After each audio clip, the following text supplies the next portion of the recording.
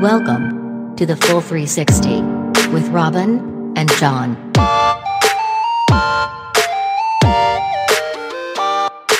John, did you know that the world's food supply is based largely on 12 plants and 5 different kinds of animals?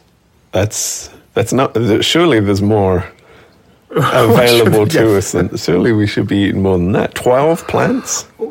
Yeah. There are more. I mean, there's tens of thousands of varieties of plants that we don't eat, and there's literally thousands of fruits and vegetables that have fallen sort of into non-production, non-mass production.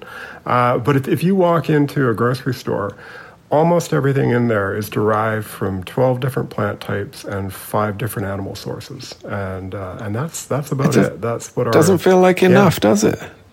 No, it really doesn't. Does it? I feel like those middle 7 aisles are pretty much all. Like one of the corn, like corn and sugar, maybe a little wheat sprinkled in it, or well, for flavor, right?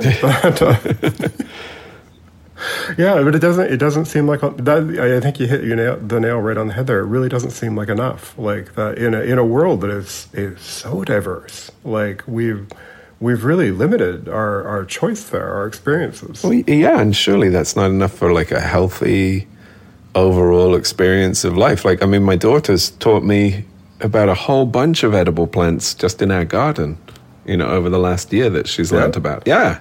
Like all these different leaves and berries that I had no idea we could eat. Oh, wow. I know. I mean, some of them are super bitter. I'll be honest with you, Robin. I'm not. I'm not harvesting them for my salad. I'll be honest. No, but it's not gonna make it onto a piece of pizza. No. But it's good to know in case the zombies come and you gotta lock down for a little bit. Like, yeah. In case of zombie apocalypse, you're gonna eat the green thing up. I'll eat that super bitter tart leaf. Yeah, but that is not enough variety, is it? Well, no, like if you think about we as people, we like variety, right? Yeah. There's something to be said for routine, of course, but I think even within routine, we get bored easily.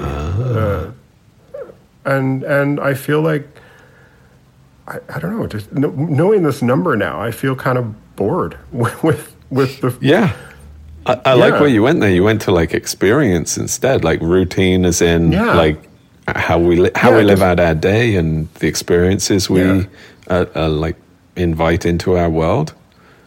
Yeah. I mean, obviously we like structure, we like routine, we like knowing that we get up on a Monday and we go and do whatever, and then we do the next thing and the next thing. But I think even within that, you go out your front door. Maybe you turn right instead of left this time. Just every once in a while, don't you want to change it up? 100%. I think it's good for our mind to change it up. That's such a good way to look at it. I have this theory that if we're not experiencing new things, if we're not kind of, you have that almost a sphere of comfort, I don't call it a comfort zone, but that sphere of what you know and what you're comfortable with, like you say, these routine experiences and so on. I feel like if that is not getting bigger, if you're not letting new experiences in and all that in, then it's automatically shrinking. It's like it doesn't just stay the same. It just very slowly, slightly shrinks, and you feel a little less comfortable and a little less, excited and at ease. It's grow or die, right? Because everything, we've talked about it before, everything is always in a state of change, and if you're fighting that, then you're really fighting existence. I mean, you need to grow, you need to expand and allow other things in, other perspectives, and how important that is just for your own mental well-being, physical well-being. Mental well-being, exactly. It's maybe on a deep level we know that change is the very nature of existence, right? We know that nothing stays exactly the same. I mean, just by growing older, things are undoubtedly going to change. So when we try to keep things the same, like our daily experiences or, the same thing from in your shopping cart or whatever, we know on a deep level that that's not healthy, or it's not going to fulfill us, and that we can't maintain it forever. So it's better to kind of embrace that change and embrace those new flavors, experiences, those bitter leaves from your backyard. just to kind of like step into the river, right? Like move with it.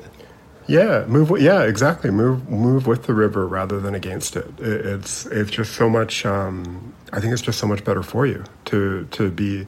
And I know we've talked about it before, but just being open to new ideas, right? It's just that fundamental thing can change your life. So basically, the message is: go to the grocery store and buy the weirdest thing you can find there, and hopefully they'll be like, "Whoa, we're really getting a spike in sales in so-and-so fruit. Let's get more of that in." Oh, so fruit. I went right to those middle aisles. I was looking for the new and improved added flavor on one of the boxes. Oh, no. That's what I was going for. It's all the same stuff, Rob. Yeah, now in blueberry. You know? That's right. We found a new E743 color.